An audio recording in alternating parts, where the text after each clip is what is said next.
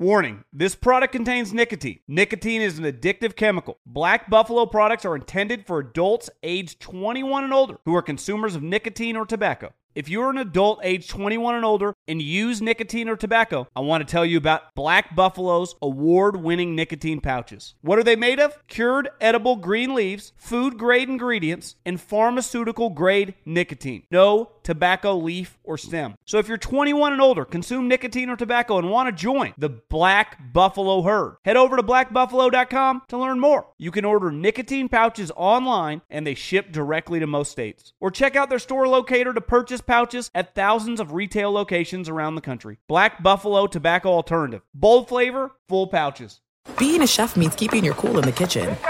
And with Resi Priority Notify and Global Dining Access through my Amex Platinum card, right this way. It's nice to try someone else's food for a change. That's the powerful backing of American Express. Terms apply. Learn more at americanexpress.com/withAmex. This is the story of the one. As a maintenance engineer, he hears things differently. To the untrained ear, everything on his shop floor might sound fine, but he can hear gears grinding or a belt slipping. So he steps in to fix the problem at hand before it gets out of hand. And he knows Grainger's got the right product he needs to get the job done, which is music to his ears. Call, click Grainger.com, or just stop by. Grainger, for the ones who get it done. The Volume.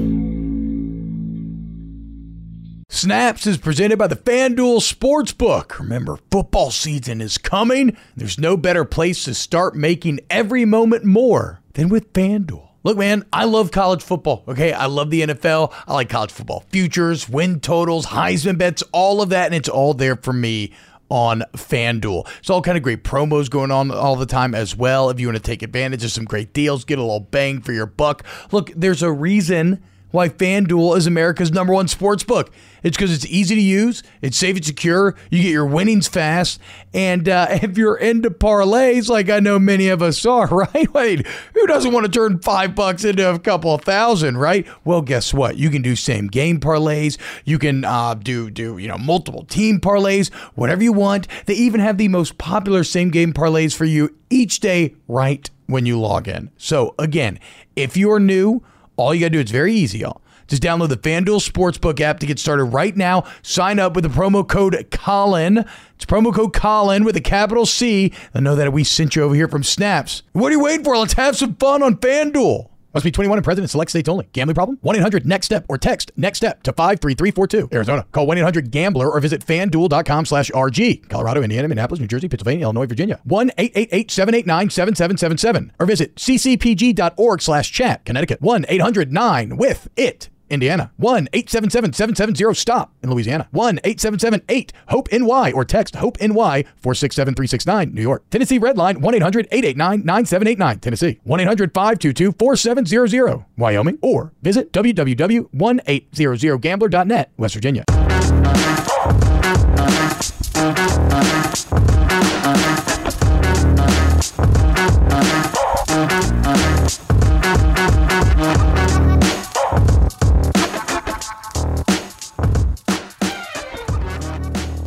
Yo, what is up, everyone? Welcome back in for Snaps Part 2. That's right. We're back here. Day 2 of Snaps on the Volume. Thank you to Papa Colin. Thank you to FanDuel for making it happen, man. And as you can tell, we got a great show planned for y'all today. Look, if you're watching on YouTube, like, subscribe, please the algorithmic gods that rule our existence, and go ahead and subscribe to the podcast feed as well. We'll give you all those links later. Shout out to everyone who's hanging out here in the chat. Right now, let me welcome in my brand new co-host, Aaron Murray. Aaron, what's up, dude? The sparkly whites look fantastic paired with the white shirt. How you feeling today, man? Oh, I'm feeling good. And you got a impersonator on your hands here in the YouTube chat. I know, dude. Who doesn't want to be T-Bob? I mean, the beard, the humor, the looks, the hair, the flow. We talk about my pearly whites. I mean, my man's got some flow that I'm very jealous of. Yeah. We are. I got the Stetson back here. I want the Stetson. I did the. You know Stetson at the high fade. He means business this year. I went with my little mini Stetson for the season. As long as you don't go full Tebow and start getting that hardline fade in the center of your skull, we're going to be all good. You know who else is all good right now, Aaron? Nick Saban. As much to the, the anger of the rest of the college football world, Nick Saban has now signed an extension to 2030. And this extension, once again, makes him the highest paid coach in all of college football. An 8-year, $93.6 million deal. That's an average of $11.7 million annually. That comes from Brandon Marcello, who used to cover Auburn back in the day. And before we get into this question of Alabama and whether or not they are actually good for college football, because I have some thoughts, and I think we're actually different minds on this one. But before we get there, I got to say, Aaron, what a time to be Nick Saban. Like, what a station to have reached in life where because you are the best at what you do, that no matter what anybody else gets paid, like, you're automatically going to make more. And there's no argument against it, right? It doesn't even matter that Kirby beat you in the Natty last year and took you over. No, you're going to make more money. A rising tide raises all ships, but it especially raises Nick's. So shout out to Papa Nick getting paid once again. Well, he deserves it, man. He's the best coach of all time. He is the GOAT. So I understand why, if someone gets paid a little bit more, what does Alabama do? Say, okay, let's give Nick Saban a raise because he deserves it. And once again, who is favored to win the national championship this season? Alabama. And I think it's between them and Ohio State. And obviously, we'll get more and more into that as we get closer and closer to the real kickoff in week 1. But he deserves every stinking penny. I think what most people are worried about is the kicker, that the money goes up in 2030. So people are like, all right, Nick Saban, you're, I don't know, north of 70 years old. Like, you've done everything. Like, what more is there to accomplish? Yet they see the number 2030 and say, please don't tell me that he's going to be coaching until 2030. That's another 7-8 years. I mean, the guy, first of all, he looks good. You know, we talk about us looking good with our hair. He looks really good. He loves what he does. So for him, like, what is the rush? If you love what you're doing, he's obviously adapting extremely well to, the transfer portal. He said it last year. Hey, if you guys want to add transfer portal, I will dominate. He's dominated it.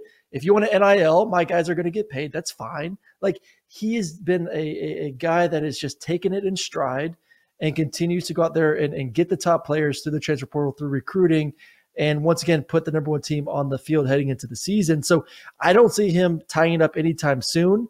And my man's just going to continue raking in cash and buying more and more houses. Well, and what's funny is, like, I don't now, look, never doubt a rich person's ability to want more money, right? I think human beings have proven that. And sure, you can argue things like generational wealth, setting up the next generation. But with him, I don't even think it's necessarily about that. I think it is competitive. He wants to be the highly paid simply because he is the best. I'll never forget, bro, back in 2003 when he was at LSU, he had a clause in his contract where when he won the Natty, he got paid $1 more automatically than the highest paid coach. Okay. So that at that point, it ain't about the money.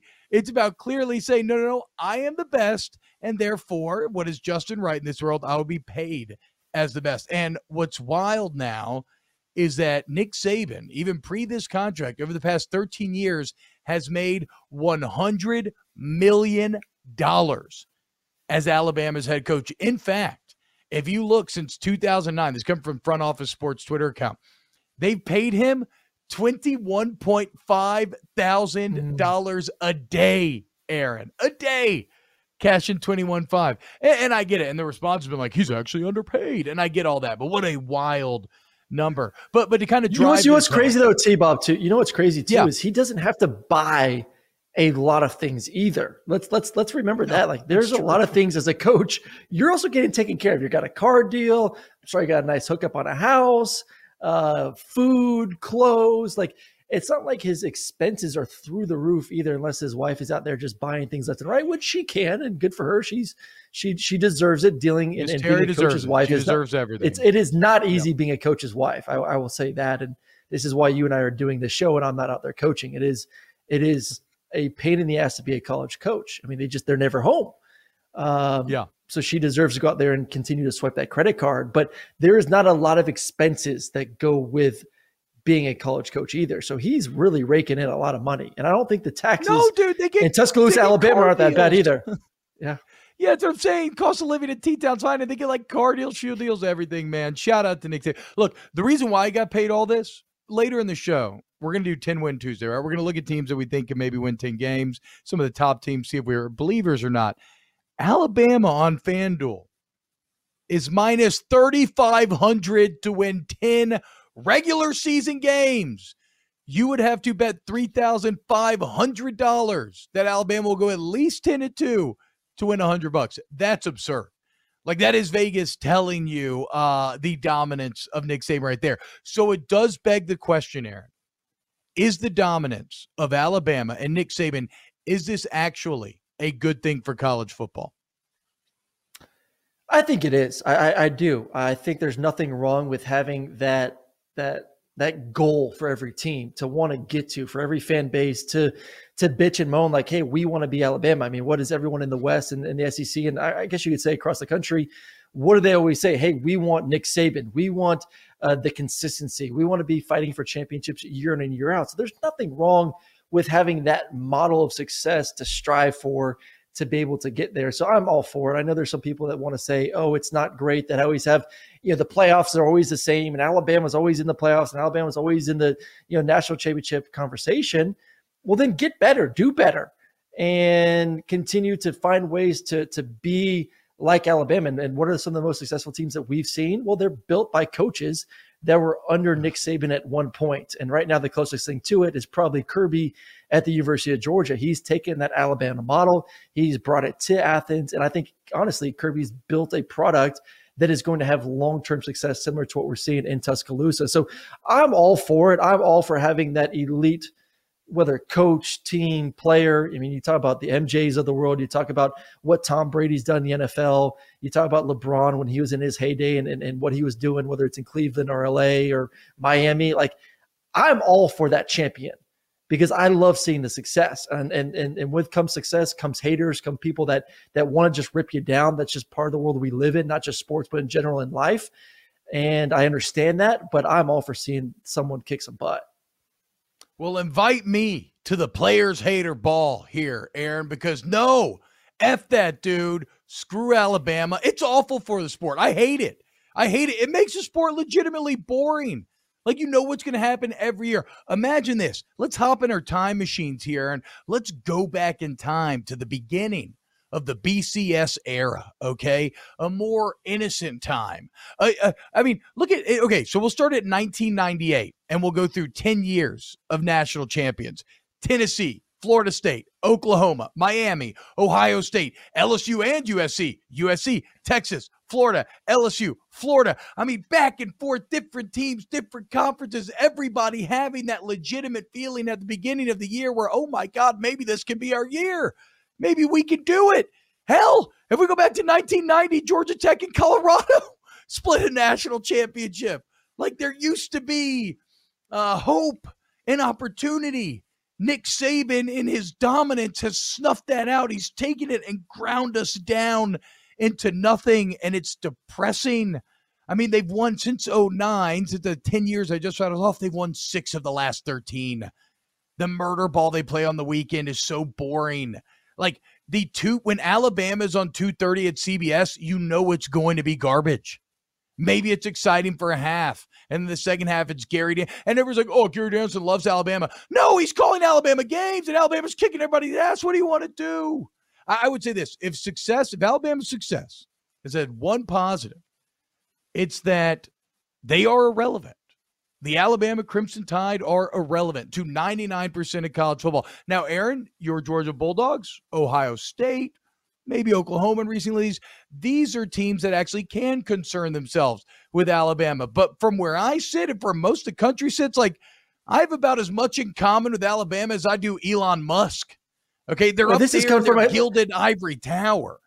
Well, this is coming from a guy, an LSU guy, that they've won 2 national championships in the past 15, 20 years. I mean, you guys have had more success that's true. than anyone else. And So I don't want to hear the story over here that it's only Oklahoma, No. Georgia. LSU has had success versus Alabama, and let's not forget. Okay. So let's take LSU bit out of it then, because I feel you. Even though under 500 over the last 2 years, I'm in the mud, Aaron. I'm fighting for 8-4. Okay.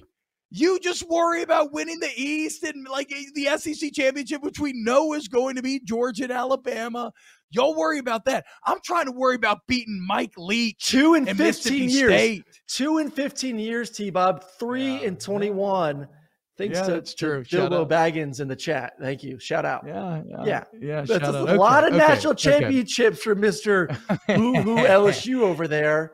Like, yes, I understand. Like, I think the product in the field from a consumer standpoint is the issue here. You know, you turn on to an Alabama game, and Saban's had some issues with this too. You know, he talks about, our fans are, they're leaving in the third, fourth quarter, but because you're beating everyone by 4 scores. Like, I understand, like, hey, let's go get to the bars and go celebrate and have some fun because, maybe we don't want to see the backups playing this afternoon. So I think that is the bigger issue for me is they just dominate everyone. I mean, literally every single weekend for the majority of the past 15 years, they're going to win a game by double digits, just the way it is. So I understand from a consumer standpoint, you're kind of sick of seeing that.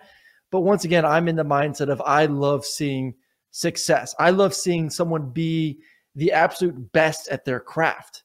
And right now, Nick Saban is the best coach. He's the best at what he does. What he teaches his players is the best, the coordinators, everything that goes into it. It's perfection.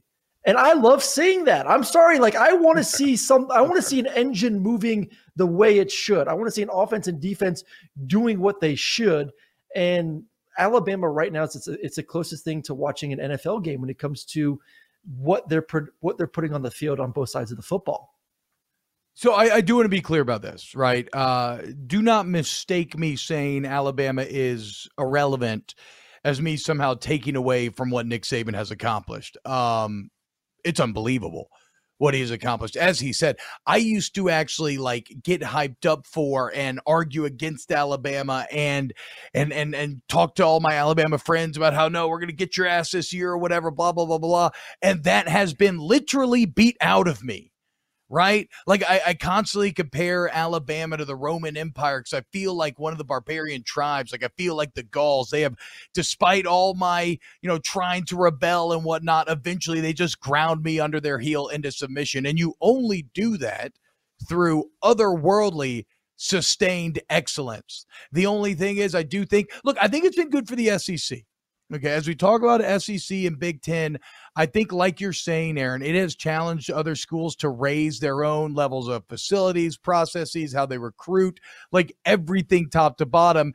And granted, it's led to a lot of turnover and it's led to Auburn having to pay like $80 million in buyouts. But, there's always going to be casualties along the way. But overall, if you look at the SEC football product right now, it's maybe in the best space it's ever been. Mm-hmm. I mean, every single team in the SEC West is in the top 30 on Bill Connolly's S&P Plus. Get to that a bit more in a second.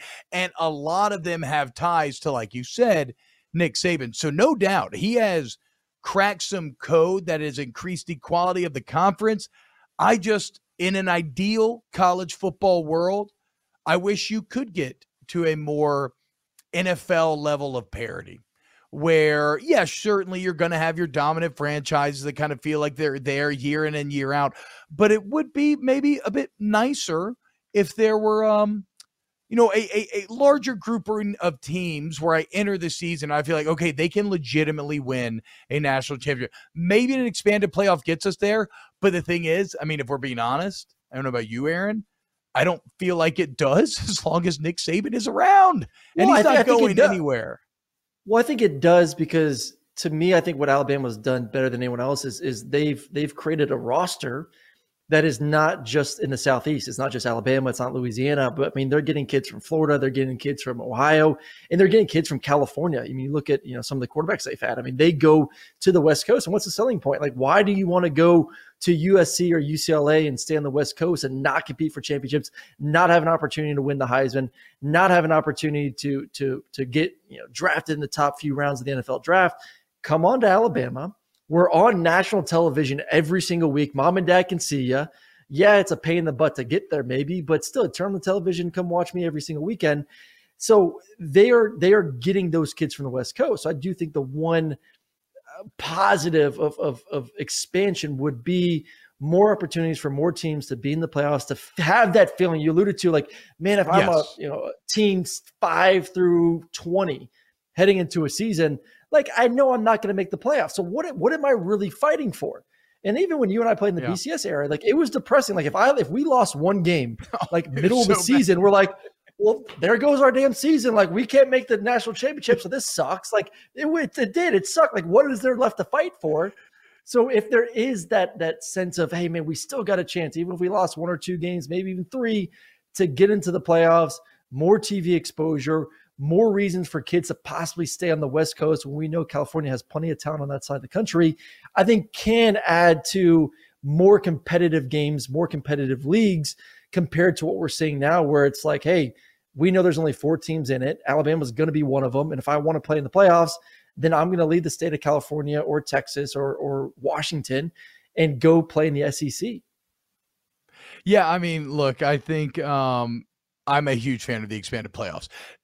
Not that I think that things will change too much at the top. Like, I still think, your Alabamas and Georgia will be there at the end, but the matchups that you will get outside of that are going to be fantastic. And to your point, Aaron, with LSU, one would figure that, in an expanded playoff, they eventually find their way back there. But Aaron, poor old me as the LSU fan, how do you explain this? LSU, the lowest rated team in the SEC West on the S&P Plus. I mean, again, I'm out here in the mud, Aaron. I'm trying to go 8-4, and Vegas is telling me 6.5 over unders. Conley's telling me 6.5. I mean, are they wrong? Who's right in this? What should the expectations be reasonably under Brian Kelly here in year 1? They're dead ass wrong. I'll be honest with you right now. I think this is a team. Okay.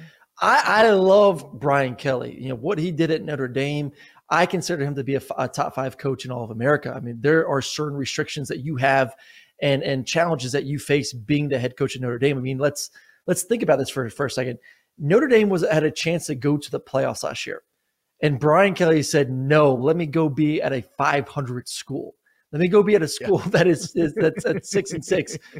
That just tells you all you need to know about being the head coach there for the Fighting Irish. And then obviously the talent that is loaded at LSU. And then throwing in another fact, LSU had 10 guys drafted to the NFL. For a 500 team, had 10 guys drafted. We know there's talent in the state. We know there's talent in the roster. They just need a coach to organize things. And when you talk to LSU players, and I've had an opportunity to talk to a lot of them over the past few months, what do they say? Things are a lot more organized, detail-oriented, focused. And that is what Coach Kelly brings to this team that Coach Edo obviously did not. It was, hey, we won a national championship. We had a special year. We had an incredible quarterback and some talented guys around him, and we just dominated.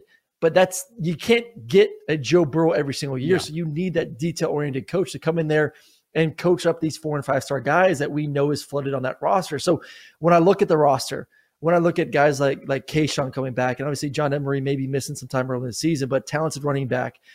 Defensively, they got plenty of talent from B.J. Ojulari and Mike Jones, and we know what they got at the cornerback position. I'm excited to see what they got at quarterback, with Jaden and Nussmeier possibly taking over at some point this season. There is talent at LSU. To me, when I look at the roster and I look at the rest of the SEC West, I know the West is terrifying. I think they could be an 8-4 team, and it would not surprise me either, based on what we see from quarterback play. It would not surprise me if LSU found a way to get to 9 wins this year. Would not be surprised at all. And okay, so a few things that I find very interesting, because I'm inclined to agree. 8-4 has been kind of my boring answer floor. However, I sometimes struggle to see the forest of the trees with some of this stuff, right? Because I have talked so much LSU, and when you look behind me, jerseys, blah, blah, blah, right? So it's nice to hear that from an outside source. As far as like explaining the S&P specifically, I don't think it's that tough. S&P Plus, which I love, it's a predictive measure by Bill Connolly, which is always hard trying to tell the future, right? It looks at 3 main factors: returning production, recent recruiting, and recent history.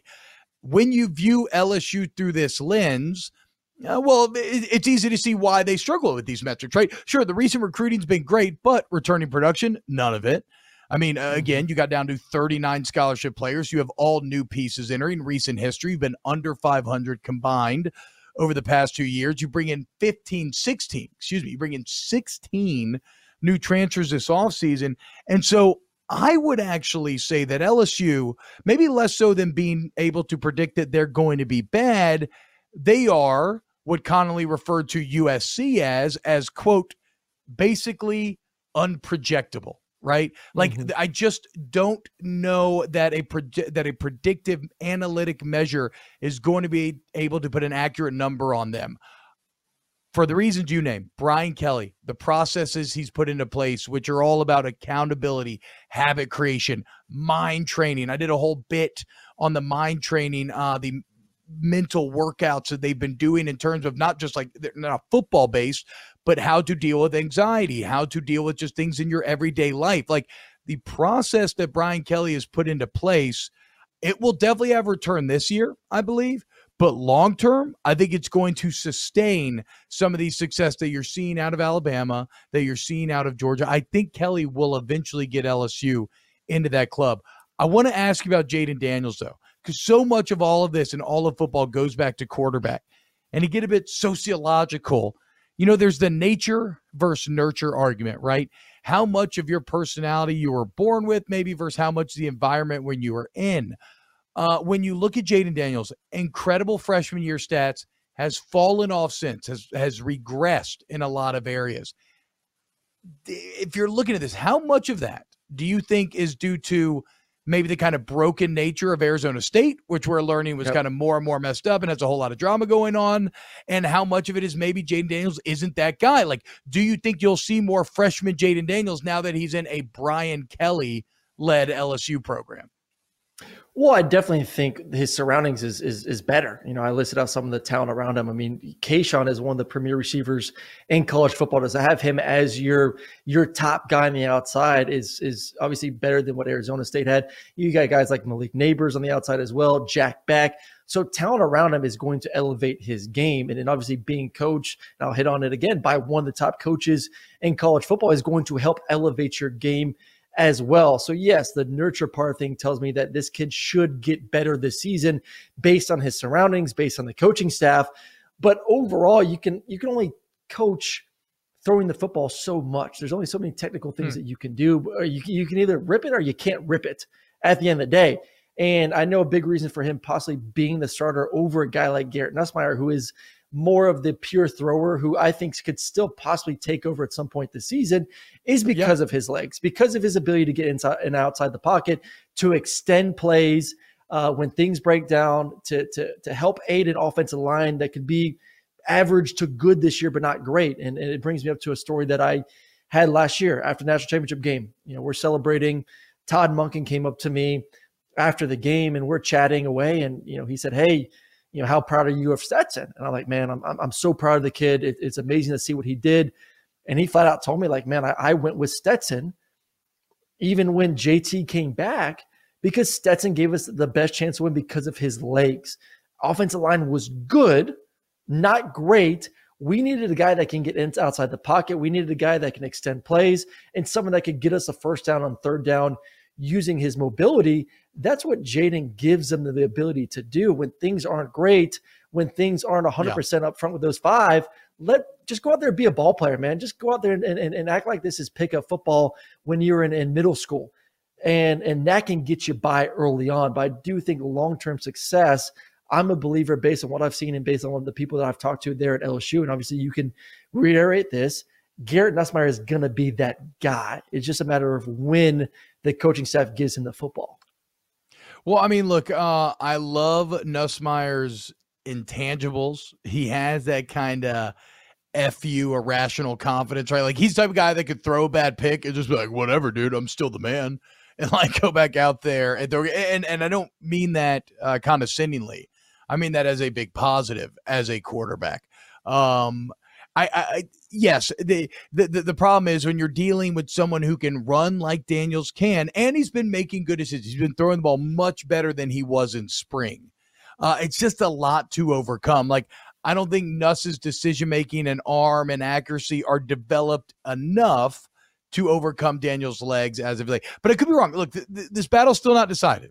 I have Daniels. Yep. I was gambling. If I was betting on it today, I would still bet Daniels. But like you said, a couple games go awry. Maybe once the games actually start, Daniels isn't playing well. Like, the gap is not large enough where they won't give Nuss a chance. I fully expect that they probably will. But to your point, man, you got a freshman left tackle who's going to be a beast, but he is a true freshman. Yep. You got 2 transfer guards. You got a center that I love his talent, but he's never played center before, and a right tackle who I love his talent, but he's never played right tackle before. Jaden Daniels masks a lot of those problems. I was at the scrimmage the other day. Will Campbell, left tackle, gets beat. Should have been an easy sack. What does it turn into? A 30-yard gain, right? And even though Nuss can run, he can't run like that. And so we'll see. But at the end of the day, we are not panicking. I am not panicking about LSU being last in the S&P in the West because, as a predictive measure, there is no great way to predict this LSU team. And I'm inclined to agree with Aaron that the talent combined with Brian Kelly winning as active coach in college football gives him a higher floor than a lot of people are maybe giving them credit for. JLab has something for everyone with earbuds and headphones that are as versatile as you are. Perfect for calls, listening to podcasts, and working out. They are built for every single moment. JLab is proud to partner with Powerhouse College Athletics, UCLA, Duke, Gonzaga, Indiana, St. John's, TCU, Vanderbilt, Arkansas, Minnesota, San Diego State, and more. From lively tailgates to coaches play calling and courtside rivalries to college athletics NIL deals, JLab joins the action and connects with 182 million plus college sports fans nationwide. They're excited to partner with 17 D1 college schools, showcasing their passion and loyalty of fans and athletes across the United States. Whether creating cutting-edge tech products or pursuing athletic greatness, being the best takes hard work and commitment. JLab is proud to partner with schools who are showcasing the hard work, perseverance, and even the championship celebrations across all college sports. Use code SNAPS25 for 25% off your order. Visit JLab.com to find your kind of tech. Warning, this product contains nicotine. Nicotine is an addictive chemical. Black Buffalo products are intended for adults aged 21 and older who are consumers of nicotine or tobacco. If you're an adult aged 21 and older and use nicotine or tobacco, I want to tell you about an American-made success story in Black Buffalo's award-winning nicotine pouches. Black Buffalo's nicotine pouches are not owned by Big Tobacco. They're an independent company proudly built right here in the USA for 21 and over adult consumers. Black Buffalo was built by dippers with decades of smokeless tobacco use. They believed the market wanted tobacco alternative nicotine products that offered the best of both worlds. Bold flavor, full pouches. What are they made of? It's pretty simple. Cured edible green leaves, food-grade ingredients, and pharmaceutical-grade nicotine. Most importantly, there's no tobacco leaf or stem. All proudly made right here in the USA. So if you're 21 and older, consume nicotine or tobacco, and want to join the Black Buffalo herd, head over to blackbuffalo.com to learn more. You can order nicotine pouches online, and they ship directly to most states. Or check out the store locator to purchase pouches at thousands of retail locations around the country. Black Buffalo Tobacco Alternative. Bold flavor, full pouches. If you love sports and true crime, then there's a new podcast from executive producer Dan Patrick and hosted by me, Jay Harris, that you won't want to miss. Playing Dirty: Sports Scandals. Each week, I'm squeezing the juiciest details from some of the biggest sports scandals ever. I'm talking Marcus Dixon, Olympic gymnastics, Cain Velasquez, salacious Super Bowl-level scandals. Join me on the dark side of sports by listening to Playing Dirty: Sports Scandals on the iHeartRadio app, Apple Podcasts, or wherever you get your podcasts. Speaking of giving credit, let's talk a little Heisman. as we look to figure out who we think are some of the favorites to take home the top award in college football this year. And there's a couple chalky guys. In fact, there's 3 chalky guys, in my opinion, here. However, one of them with much more insane odds than the other. But let's start with the quarterbacks, Aaron, as this has become a bit of a quarterback award. And right now, you like C.J. Stroud at plus 200 to take home the Heisman at the end of the year. What is it about Stroud that gives him the nod over like a Bryce Young? The talent around him. I think right now when you look at Bryce, and you saw the dip in the national championship game when he lost some of the top receivers around him through injury, the production went down a little bit. And I do think when I look at Alabama this year, and I look about what they have returning and what Nick Saban is going to want to do, I think they're going to want to play great defense. Just everyone, obviously, it's a easy answer. Let's play great defense. But they saw last year how successful Georgia was winning a championship, playing that style of football. Run it, take care of it. Once again, let Stetson do his thing with his legs to extend drives, and make some plays, but just play great defense. And you look at Will Anderson and some of the other pieces they have inside the football, they're going to be the premier defense in this league. You look at Alabama on the offensive side of the football and what they lost at the receiving spot, they will be good, and they did hit the transfer portal. They brought some guys in, but overall, this is not going to be the same offense that they had last year. So I think production drops back a little bit. And I think if you're going to want to repeat as the Heisman, you better put up similar numbers or better numbers. Because in my mind as a voter, if a guy goes out there and throws 5 less touchdowns or more, why am I going to give you a Heisman for you not hitting those marks you did last year? So I just don't think that he's going to be able to replicate or duplicate what he did last season because of the talent around him, because of the type of football team that Nick Saban has built to win a championship this season. Defense, run the ball, take care of the ball, eat at the clock is how Alabama is going to go 14-0 most likely, or 15-0 this season. I look at Ohio State. Defensively, they got new DC, the emphasis on that side of the football, but C.J. Stroud, I think, is a stud. I think he's the best quarterback in all of America right now. They got Travion Henderson coming back at running back that be able to balance the defense out where you just can't play too high to slow down the pass. And then they got one of the best, if not the best, receivers in America in Jackson Smith and Jigba. So, and we all saw what he did last year in the bowl game.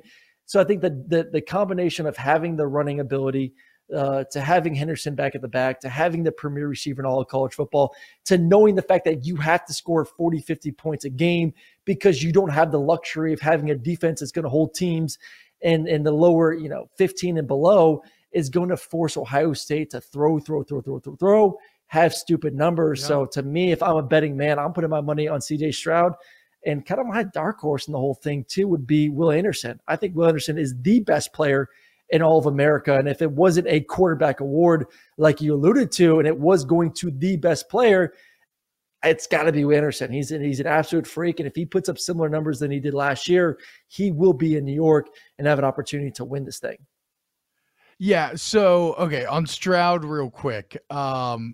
I didn't quite realize until prepping for this segment. I forgot just how insane his numbers were. 72% completion, 4,400 yards, 44 touchdowns, 6 picks. Here's the crazy one, Aaron. 10 yards per attempt, 10.1. If you're looking for the best single number to judge a quarterback play by, yards per attempt is the elite one because it combines a little bit of everything. It's an efficiency metric. Every time this dude dropped back, they were gaining a first down. It's wild. And then I look at Bryce Young's numbers, right? 67% completion, 4,800 yards, 9 yards per attempt, 47-7 touchdown interception ratio. All numbers that are mind-blowing. All numbers, if we travel back in time 5-10 years, you would have thought them unfathomable on the college level. But what it does lead me to believe is I'm getting a little bit of numbers fatigue, right? I think this is attributed to Stalin, but as we learned with quotes in history, almost nobody ever said the quotes that we said they said, but whatever. Stalin, it was, he's claimed to saying one death is a tragedy. 1 million is a statistic. That's a bit how I'm feeling about these quarterback numbers.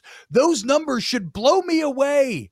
But in a post-Joe Burrow era, while they are amazing, there are 2 guys that actually both kind of did it last year. There is one guy that still exists independently of his peers, and that's the guy you named, Will Anderson, okay? And that's who I love in this Heisman conversation, not only because he got cheated last year and he should have been there, and so there's going to be a kind of natural undercurrent of, okay, let's give Will Anderson his just due. But how's this for numbers? 17 and a half sacks, first in the country. And granted, I think there was like one guy with like 16 in there from Army or something, but 33 and a half tackles for loss. Second place in the country was Devin Lloyd out of Utah at 22. 33% more TFLs than the second best player in the entire country. That is separating from your peers. That's how you establish yourself as the best player in college football. And what's wild is I'm looking on FanDuel, CJ Stroud, plus 200, Bryce Young, plus 400. Makes a lot of sense. Will Anderson, plus 3,000, y'all. Take plus it, 3,000. 30 to 1. You know what are we doing, dude? Like, put some money down on that and just hope for the best. You have a very good chance of that hitting. I'm with you. I may put some after the show, actually. But yes, the one thing we started the show talking about, the Alabama fatigue factor. I think this plays into it as well. You know, as a fan or a voter, are you just like, man? Well, first off, you're splitting votes. And that's probably, goes into the issue last year, a little bit of why he didn't end up making it to the finalists for the Heisman is, you got Bryce there. He's the Alabama quarterback. Are we voting for two guys? And then this year, once again, are we going to vote for two Alabama guys? Hey, they're going to be undefeated. Hey, they're going to the national championship. Hey, do we want to give another Alabama player a national championship trophy? I do think when it comes to the voting, there's going to be a fatigue factor with this entire thing. And I don't want people to get mistaken here. Like, I'm not doubting Bryce Young's ability out there to be able to make it to New York, to be able to possibly win a back-to-back Heisman Trophy. I'm just saying the bar is set extremely high with less talent around him. The kid's going to have an exceptional year. The kid's going to be an All-American player. He's going to be able to put himself in a chance to be a first-round draft pick after the season.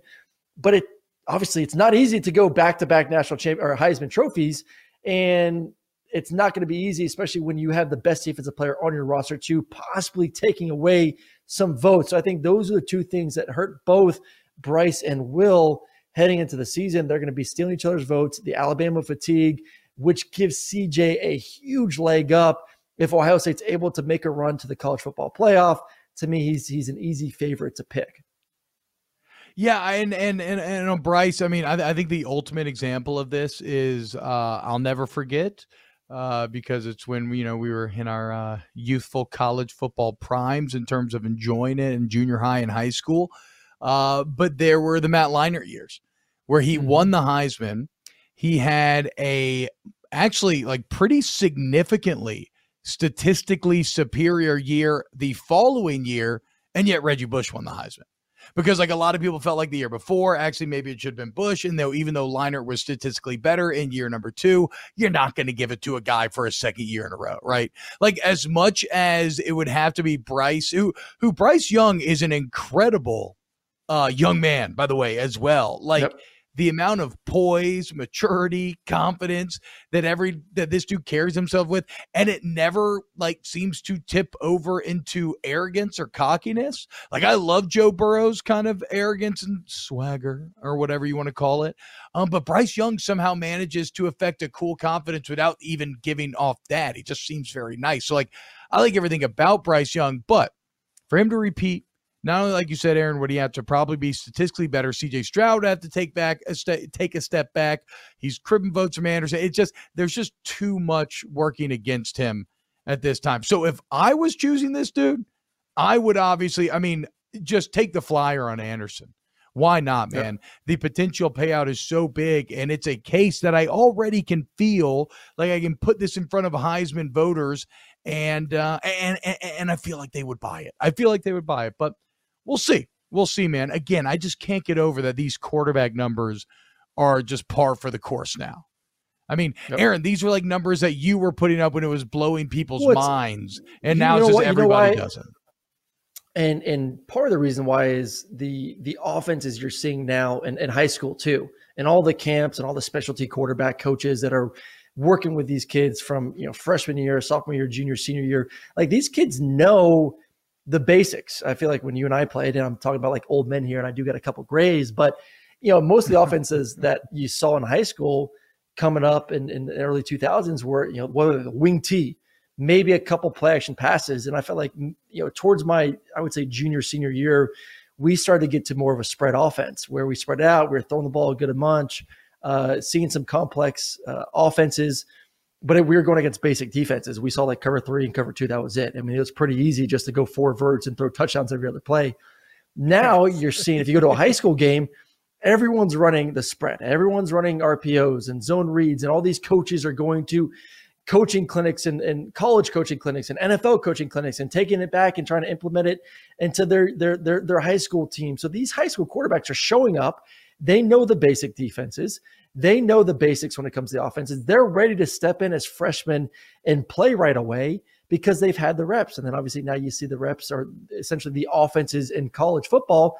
These guys are throwing the ball 40, 50 times a game. Yeah. I threw the ball 25 to 30 on a good day. Like 30 was a good day for me. 30 is like first half stats for half these quarterbacks nowadays. So yeah, stats are through the freaking roof. I'm jealous. I would have, maybe would have Heisman myself if Bo would have handicapped me into doing, hand the ball off to who wants to hand the ball off to Todd Gurley every other play? Todd Gurley. I mean, he's overrated. Who wants to hand the ball to Todd? Know, dude. Yeah, Todd get out stealing of here. my throws. Todd. I mean, it is funny because it has led to an offseason where now every Bama person I talk to is like, we got to run the ball more. Like, okay, chill out, dude. Let's do a little 10-win Tuesday rapid fire here. We got about 5 or 6 teams here, and we're going to tell you whether or not we're going to tell you 2 things. Do you think they're capable of winning 10 games? And would you take the bet? Let's start with Michigan. You got the Wolverines minus 125. I'll say this, man. You got to go to Ohio State. I'm counting that as a loss, okay? I do like your weapons. Solid wide receiver core. The running back Blake Corum's going to be a beast. He averaged 6.5 yards a carry last year with 100 carries, so nice sample size. But at the end of the day, we're talking 10 regular season wins, no bowl game. At the end of the day, it's quarterback for me. And there's Cade McNamara and McCarthy. And yes, McCarthy has the higher upside. Harbaugh's never got consistent quarterback play. I am going no to 10 wins on Michigan. And so, of course, at minus odds, I'm not taking them for 10 wins. No to both. No to both for me, too. You lose a lot on defense side of the football. I mean, this was a defense that obviously carried them with Hutchinson on the outside.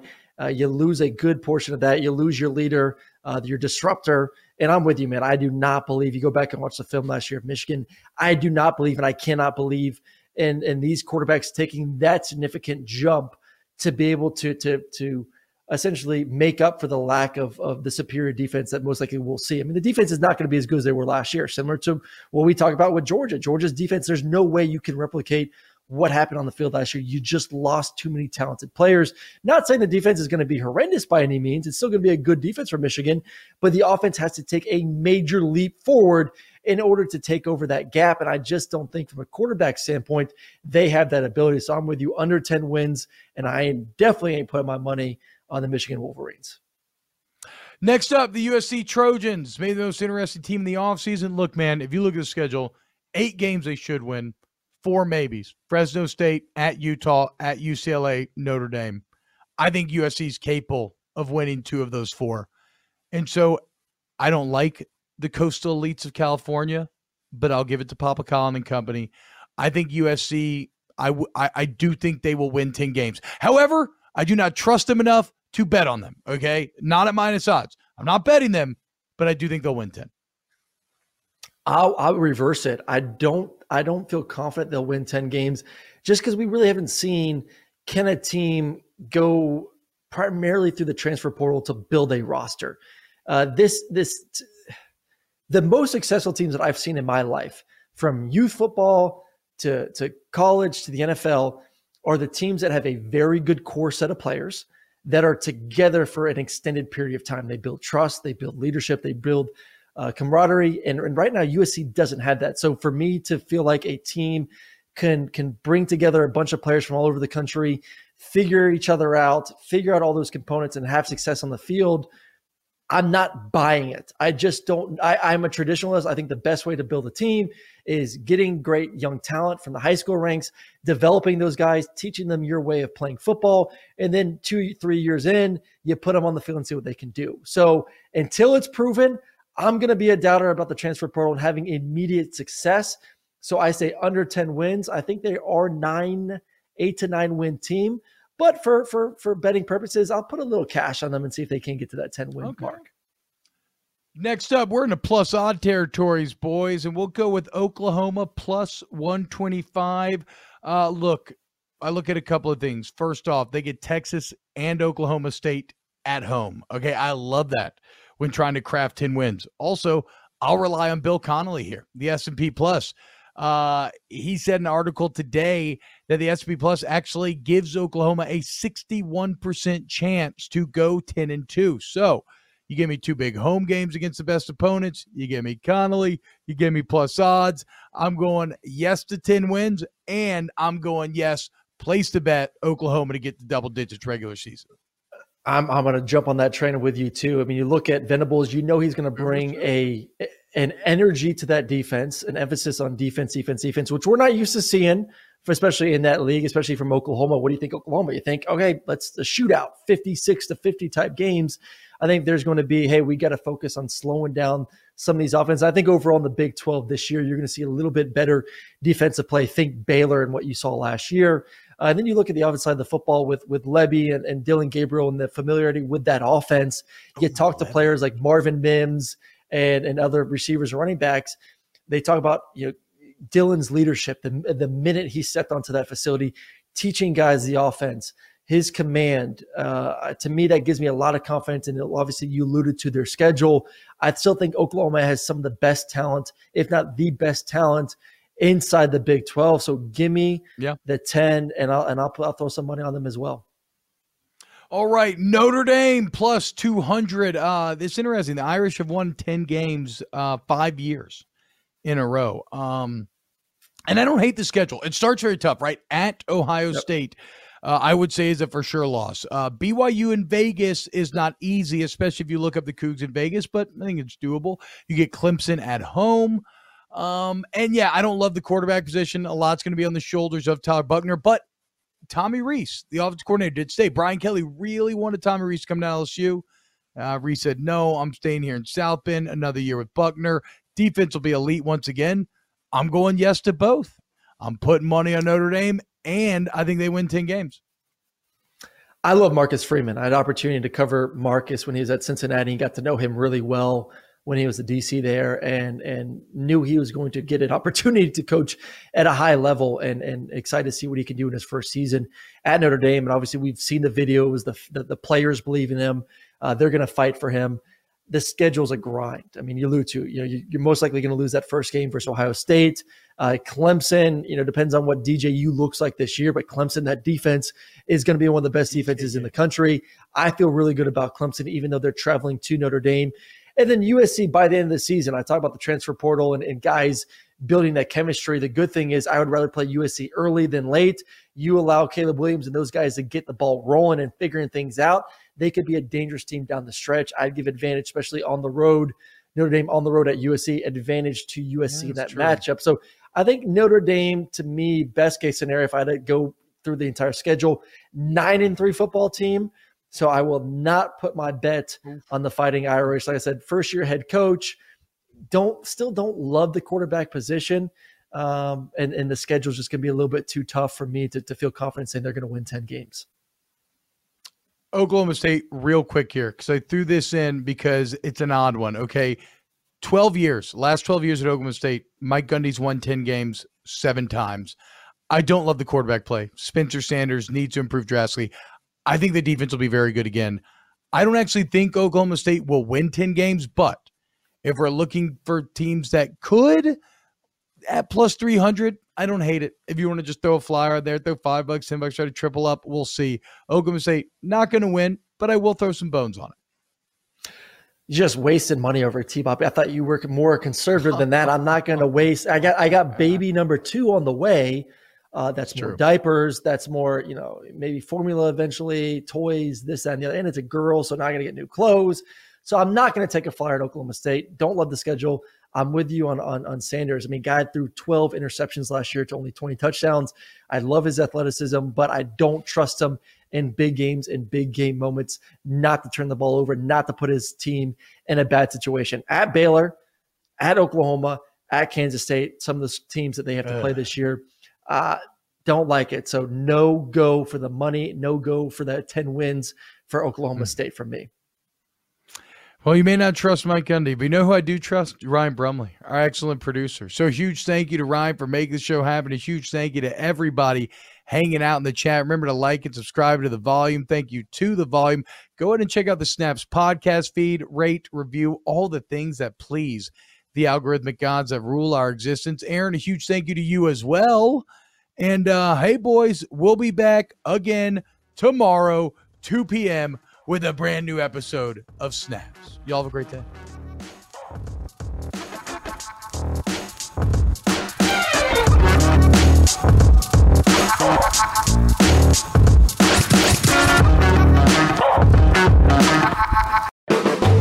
The Volume. The Big Take from Bloomberg News brings you what's shaping the world's economies with the smartest and best-informed business reporters around the world. We cover the stories behind what's moving money and markets, and help you understand what's happening, what it means, and why it matters every afternoon. I'm Sarah Holder. I'm Saleha Mohsin. And I'm David Gura. Listen to The Big Take on the iHeartRadio app, Apple Podcasts, or wherever you get your podcasts. I'm Saleha Mohsin, and I've covered economic policy for years and reported on how it impacts people across the United States. In 2016, I saw how voters were leaning towards Trump and how so many Americans felt misunderstood by Washington. So I started The Big Take DC. We dig into how money, politics, and power shape government and the consequences for voters. With new episodes every Thursday, you can listen to The Big Take DC on the iHeartRadio app, Apple Podcasts, or wherever you get your podcasts. If you love sports and true crime, then there's a new podcast from executive producer Dan Patrick and hosted by me, Jay Harris, that you won't want to miss. Playing Dirty: Sports Scandals. Each week, I'm squeezing the juiciest details from some of the biggest sports scandals ever. I'm talking Marcus Dixon, Olympic gymnastics, Cain Velasquez, salacious Super Bowl-level scandals. Join me on the dark side of sports by listening to Playing Dirty: Sports Scandals on the iHeartRadio app, Apple Podcasts, or wherever you get your podcasts.